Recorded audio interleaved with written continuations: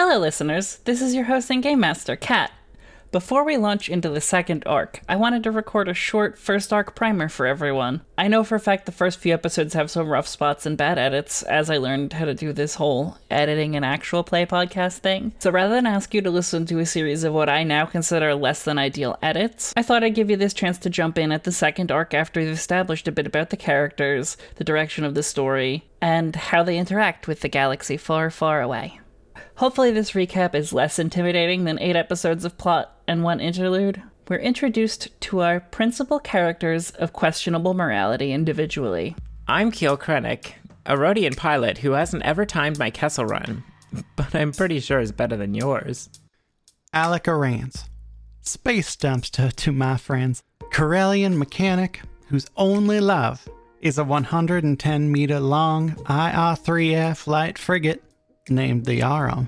Plex Suitzel, Claudite, diplomat, and spice-curious captain of the Aurum. And R3B4, or Reba, the orange astromech droid. All of them work for Sinar Fleet Systems in their undercover sales and acquisitions division, and they make up the crew of the Aurum, a decommissioned IR-3F class light frigate that's been retrofitted by Space Dumpster with a Class 3 hyperdrive. Their first mission, rendezvous with an Imperial remnant located in the Rishi Maze. Meet up with the exiled Moff there, and sell him some ties so he can stick it to the Republic. On their way to Companion Galaxy Auric, Sinar's finest find themselves on Rishi, where they meet and make a deal with one Hondo Ohnaka, a very legitimate businessman. In exchange for transporting 3 sealed crates to Rhodia, they get directions to their rendezvous with an Imperial Admiral, who will then lead them to the Moff.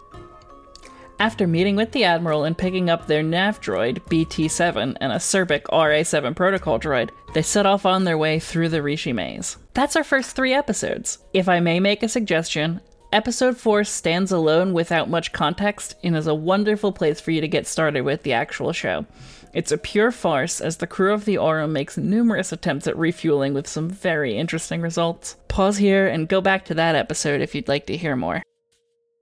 After a series of mishaps, the Aurum is refueled and back on their way towards the planet whose coordinates BT-7 has given them. As they jump away into hyperspace, 4 Pike Syndicate ships jump to their last location as we close on Episode 4. Episode 5 sees them reach an aquatic planet in Companion Auric. In orbit, Space Dumpster has the realization that they've arrived on Kamino. Greeted by a number of stormtroopers who sound suspiciously similar, it doesn't take the crew of the Aurum long to realize that the Remnant has restarted the cloning facilities on Kamino. Ever the professionals, Sinar's finest, hold back their excitement with varying degrees of success, Space Dumpster, and make a 3.5 million credit sale of an array of ties with the promise of future purchases should the Remnant be successful. The Remnant sweetens the deal in exchange for a discount. The Aurum has given a squad of 5 new series clone troopers led by CT-1316, otherwise known as Teener. Sinar's finest and their squad of clones set a course for Rhodia to fulfill their verbal agreement with Hondo Ohnaka, whereupon they're ambushed by the Pike Syndicate.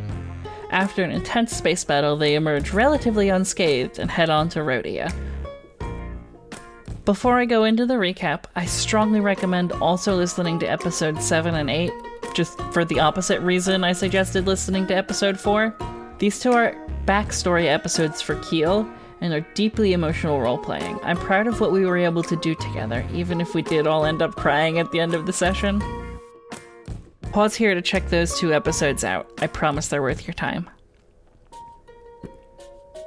Above Rhodia, Hondo informs them that they're to deliver crates to Keel's old boss, Brek Omadi. Upon landing, they discover the contact is actually even closer to home for Keel, his ex-boyfriend, Gleek's old foe. After shootout with some cops and a deeply emotional resolution for Keel and Gleeks, the crew heads back to headquarters. They're greeted by their boss, Ms. Wickenheiser, who rushes them to a meeting, but not before admonishing them to remain on their best behavior, as they're set to meet with Wraith Sinar himself. He hands them a high-importance mission: recruit 3 engineers/shipwrights from the Mon Calamari sector by whatever means necessary. Their willingness is optional.